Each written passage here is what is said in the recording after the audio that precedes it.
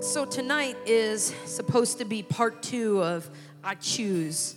And the topic that I wrote, a beautiful sermon, it's really nice, right on this laptop right over here, is supposed to be I choose discipline over regret. And I think my Bible college professor would give me an A on it. It's very solid. It has funny introduction and a really heartfelt story at the end, and it's good. A lot of Bible verses, lots of support, and I'm not going to preach it. And the reason is, I feel like God wants to talk about I choose Jesus over everything instead. So that's what we're going to talk about. And I don't have anything written down. I don't really know what that looks like. So I'm just going to be real with you guys tonight and just talk, because I've been wrestling with this all day. In fact, Sarah was supposed to preach tonight, but she got sick. And so then all of a sudden I'm, going to preach. And so I write, this lovely sermon. And the whole time I'm like fighting it. And I'm just like, this doesn't feel right. And so I did what pastors do. I got resources. And I was like, all right, boom, we're going to preach on discipline. We're going to preach on choosing to do the hard thing, even when it's uncomfortable, making big choices. And then, I listened to this sermon by Craig Rochelle at Life Church. It's an awesome sermon. And he talks about this concept of you got to pick what you want most in life over what you want right now. See, you gotta pick what you want most over what you want in the moment, like what's gonna make you happy instantly. And I'm like, yeah, that feels good. I should put that in my sermon. That's good. I wrote it out. But then I got to thinking about something I know about the adolescent brain. See, I've been the youth pastor here since, quite frankly, before all of you were born. I'm going on 19 years of being the youth pastor here. And here's what I know about the adolescent brain. Sorry if this is insulting forever so briefly, but your brain doesn't work right yet.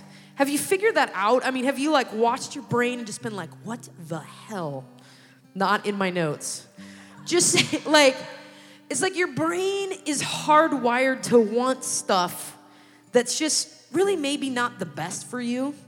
Like if I were to say, what do you really want the most? And you were to give me not your church answer, not your churchy answer, it would be something like, I really want sex because I think it's gonna feel good and I'm really hot for that girl and I really want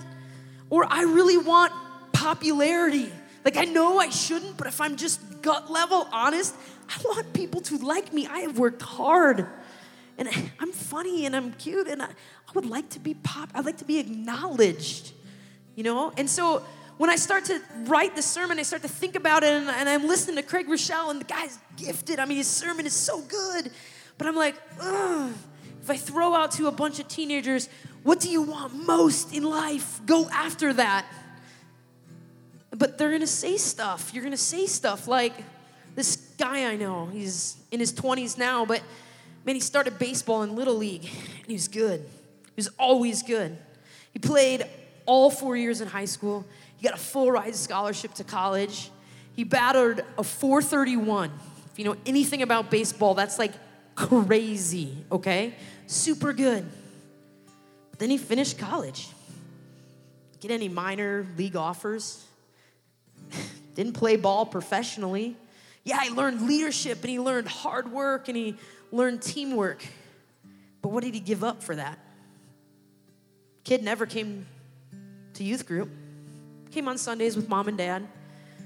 But school nights were for baseball and for lifting weights and for stuff that was maybe fun in the moments, what he thought he wanted now. But in the end. And so as I started okay, I'm going to preach this Craig Rochelle sermon. I choose discipline over regret. I choose to go after something of lasting value instead of what I want in the moment. But then there's something weird about the adolescent brain, and it wants horny things, and it wants selfish things sometimes.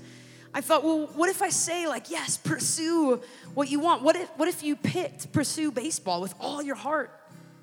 And then in 10 years, you say, Pastor Jim, that took 1,000 hours I spent on baseball, 1,000 hours I spent on Palms, 1,000 hours I spent in marching bands. And then I graduated. And now what? And I guess maybe the reason I'm not preaching this message is because I was wondering, it's not like that's bad. I mean, baseball teaches you discipline. It teaches you teamwork. It teaches you hard work. It teaches you being on a team. And marching band does the same thing. And Palms it has value to play basketball. You've learned a lot. But in the end, in the very, very end, you reap what you sow. You harvest what you plant. And if you're planting baseballs, what do you harvest? And if you're planting, name the sport, name the instrument, name the pursuit. What harvest in the end does that pursuit lead you to? And I don't think everyone should just go in tomorrow and quit their sport or their hobby. But if all that hobby is or all that pursuit is a place to belong and blend in, you're missing it. You're missing it.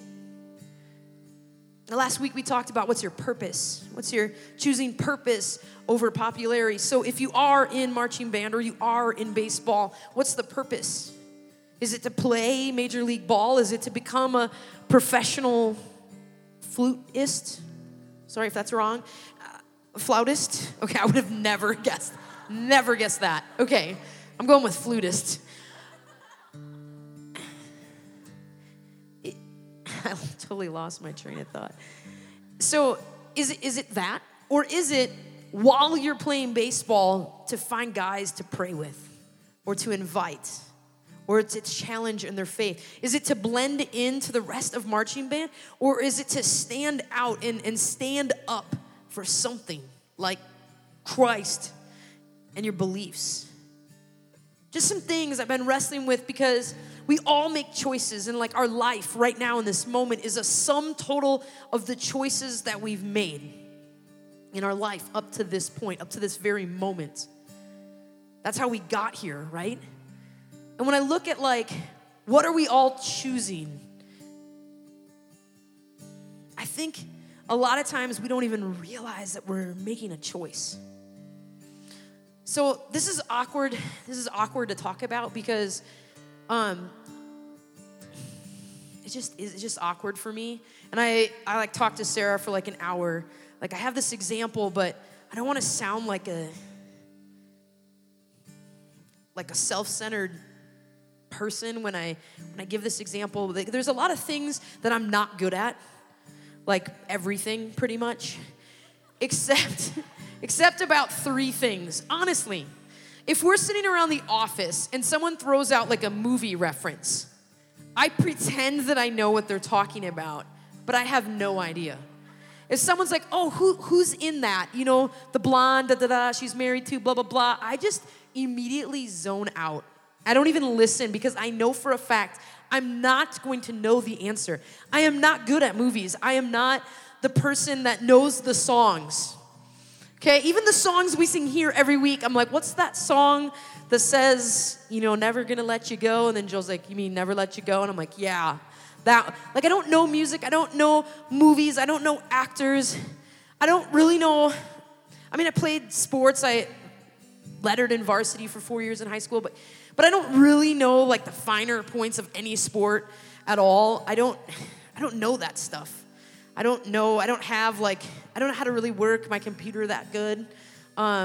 Weird things, I just bring it to Jeremy and look dumb and he fixes it. It's true, I really don't know very much, but I know 3 things. A lot of people know a lot, an inch deep about 1,000 topics. But I know 3 things. I know the Bible. I know how to be a pastor. I know how to be a leader. And that's it. And it all started a long time ago. And this is why I'm hesitant to tell you this, because you just have to hear my heart. You have to hear, like, this is really not about me. Like, I'd rather tell you a different story. I really would. But a long time ago, when I was 15, 16 years old, and I was in high school and I just got saved, like, God put it in me to make some really hard decisions that were not cool at all, that were incredibly uncomfortable and intensely unpopular. But I made them. And I did things that made me the weird person on my high school campus. Just was. Like, God told me not to date. And like, I remember the day that Jason Balza asked me on a date. And I remember the day that Alex Cresswell said to me at the school dance, like, do you want to slow dance? And I kind of did, but I kind of didn't, and I didn't really know. And the whole thing was just awkward as heck. But like I said, I wasn't very cool. But I remember that, but I also know that I don't want that date back with Jason Balza, and I don't want that dance back with Alex. Because God led me to, like, make the decision not to date in high school, the only man that I've ever slow danced with is my husband, and the only man I ever kissed was Lavelle. And I know you guys have heard parts of that story a billion times, and you're like, yes, JL, great, that's awesome for you. But guess what? That awkward decision that I made like 1,000 times, fast forward to my life right now, has given me an incredible marriage. And I wouldn't trade it for a slow dance with Alex or a date with Jason for anything. And like, God led me and he challenged me to make really hard decisions, really uncomfortable decisions, like, so awkward to talk about, but like fasting. My freshman year of high school, I fasted almost every lunch hour for the entire school year. And I don't like to talk about it because it sounds like braggadocious, but what happened was I just left the school in the dead of winter in the state of Wisconsin, and I just walked a couple miles, and I just prayed.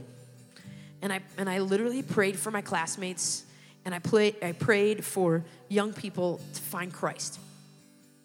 And those seeds of intercession, so remember what I said, like, you harvest what you plant. And so those seeds of intercession, just spending my lunch hours as a 15, 16-year-old kid walking around blocks in the dead of winter in Wisconsin, guess what? They're producing a harvest right now. Because I don't know any other youth pastors in the country that God let build a student center like this. And have a team like God's pulled around me. Why me? I don't know. Maybe because when I was 15, I made a really uncomfortable choice to tell my friends, I am not eating lunch with you again because I'm eating lunch with Jesus. And I'm going to talk to him about, like, the salvation of souls and stuff. Unpopular, uncomfortable. But 18, 19 years of student ministry, I've gotten to see thousands of teenagers get saved. Did I know that at 15? No. All I knew was, well, I feel like God's telling me to, like, skip lunch with my friends and go outside and pray. And so I did. And I had the choice, like all of you, to ride the school bus or bum rides everywhere I go, or to buy a car, take out a car loan, get a job, pay for gas and insurance. And guess what is the most lame thing possible to do? Ride the school bus and bum rides. Did it. My entire high school career, all of college, did it. Why? Because I didn't want to have a job on church night. I wanted to be in church. I wanted to be in the house of God. I wanted to hear his word. And I knew that God wanted me to go to Bible college. And I knew that was really expensive and my family was really poor. And I didn't want to waste money on all of that. Because I wanted to fast forward my life to this kind of moment in my late 30s when I would get to preach the gospel to hundreds of kids every month. And so bumming rides and being honestly, the only senior on the school bus compared to getting to do this, nothing. I wouldn't trade it, not for a single second. And like the summer between my junior and senior year, somehow I talked my parents into letting me go to Tijuana, Mexico by myself. As a parent now, I judge my parents just a little bit. Seriously. But I went to Tijuana, Mexico by myself, and I lived at an orphanage. And straight up, it was very unglamorous. One of my jobs was to scrape mold off of bread so we could feed it to the kids at lunch because it was the only bread we had. One of my jobs was to clean the toilets. Toilets is a strong word. To clean the bathroom areas with non-flushing things. Every day for a month, I cleaned the bathrooms because there's 100 kids plus staff using the 4 stalls. Very unglamorous, very uncool. But I think all of that, Galatians 6, planted a seed, the harvest of which we are reaping here at 4640 now. And so maybe I am talking about discipline over regret. I don't know. But I guess I'm throwing out there like what we want now, what we feel like we need now in the scope of eternity is probably like so insignificant to the idea of finding like your niche in the kingdom and figuring out what is it that God made you for. Because I guarantee it's more than what most of us are like experiencing and walking in now. And I wouldn't trade it. I wouldn't trade a single thing. I wouldn't trade the ridicule. Because man, I got made fun of so much. I try to act cooler than I am now because I don't know. But in high school, I started the high school Bible study. There'd never been one that we knew of on my high school campus. And the atheists sued us. And so we hired lawyers and we sued them back. And we prayed and prayed and we prayed and we prayed. And even though our Bible study was shut down, kids started coming to Christ. Fellow students started getting saved because they were like, why do the atheists care if there's no God? And I was like, oh, let me tell you. And we saw, and so yes, hugely, incredibly unpopular. Biggest nerd in the room, right here, for real. But now, in my life, in my job, I get to see miracles every day. Why? I think part of it is because when it was really inconvenient and it was really unpopular and it was really uncomfortable and it was really lonely, I planted some seeds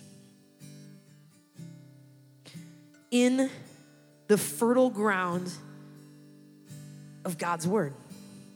And over a decade or 2 decades,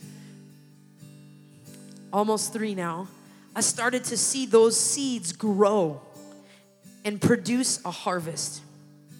And that harvest, in a lot of cases, is some of you. That harvest, in some cases, is this room. It's generations of teenagers that have grown up and gone on into their life, into their purpose. Kids like Ben Garland, who used to sit in these seats, but in the other building, who now is going to the Super Bowl next week. What is God-given purpose? And I got to pastor him. Why? Because I'm awesome? No, I'm like the biggest nerd there is. Just, I don't know. And so I want to like throw this out to you like, what is it? What is it that you're giving your life to? You have one life. And it's over so fast. Right before I walked out here, I saw in the backstage room an old varsity jacket from Fruita High School. It's actually only from a student that graduated in 2016, but it's just laying there. Multiple varsity sport letters on it, the academic awards on it, the service awards on it, all kinds of letters, all kinds of sports. The patch for all track, state all track for 2014. Student graduated. Lived for that, missed church for that, gave up moments in God's presence for that. And now it's straight up. You can see it on your way out. It's laying backstage. And there's so many things, like we all have our thing, we all have our hobby, we all have our interests, and maybe that's part of your purpose, I don't know. I'm not saying like, let's all hang up our soccer cleats and become monks. I'm just saying like, what matters? Like, what really matters? Is it worth missing the assembly of God's people for weightlifting? Is it worth missing a moment in God's presence where an addiction could be broken off you for speech and debate? Is it worth it for another shift at Old Navy so that you can afford a slightly cooler car? I guess I'm just saying, like, what is it that we want our life to, the echo of our life to be afterwards? What is it that we want to live for? And it's super easy to sit here on a Tuesday night and be like, yes, I choose Jesus, because Joe's playing this beautiful background music and it's very emotional and we all feel God and it's awesome. But what does it look like to choose Jesus at school tomorrow morning? And what does it look like to stand up to a coach? Like a student told me tonight, they went to their coach and they said, I'm not coming to early morning practice on Wednesdays anymore because the reason was they want to go to church on Tuesday night, and they can't do both. Like, what are we doing?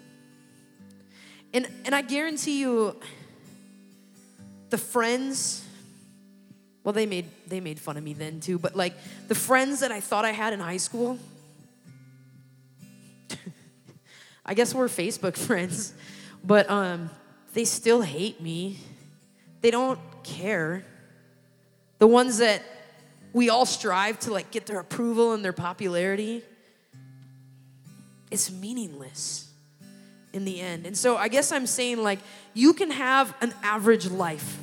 You can have a regular life.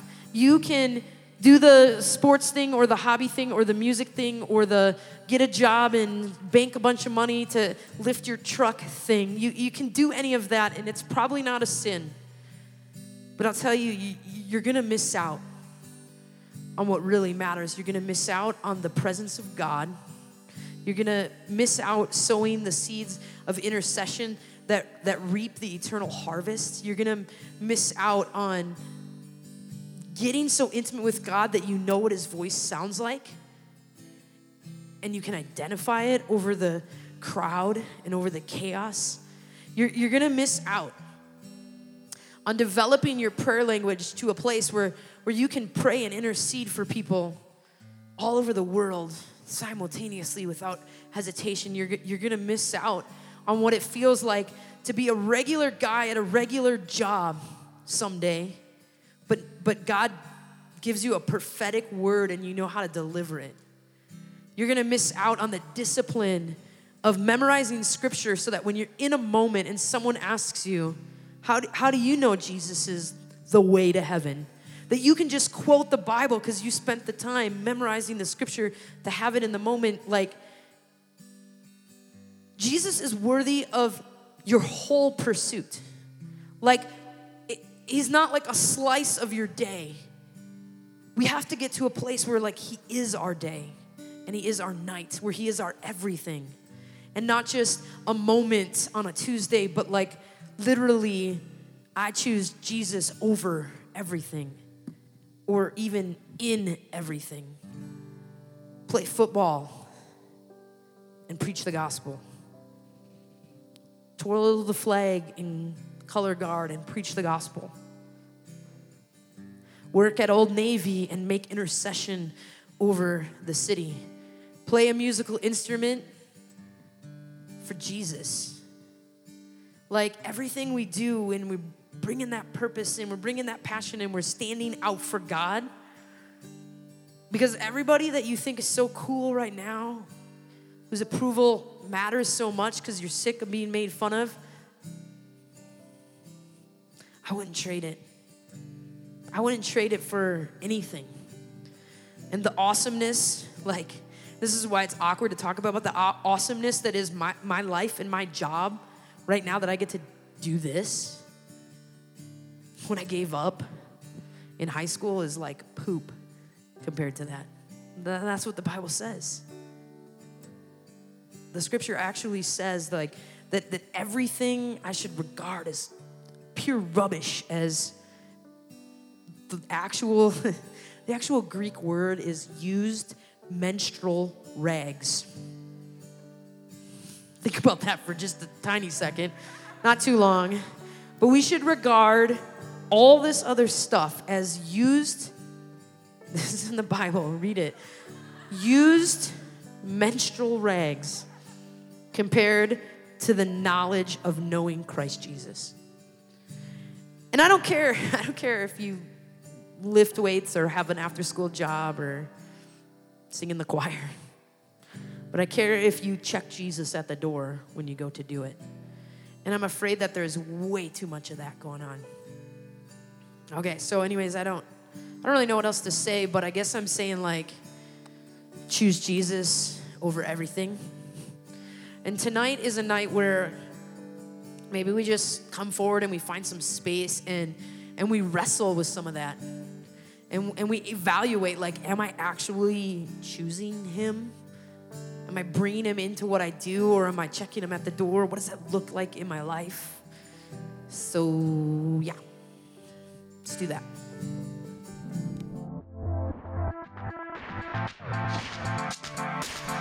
Thanks for listening to the 4640 Student Center podcast. For more information on what's happening in 4640, you can check us out on social media and at our website, 4640gj.com. Service times are Tuesday and Wednesday nights. Hope to see you there.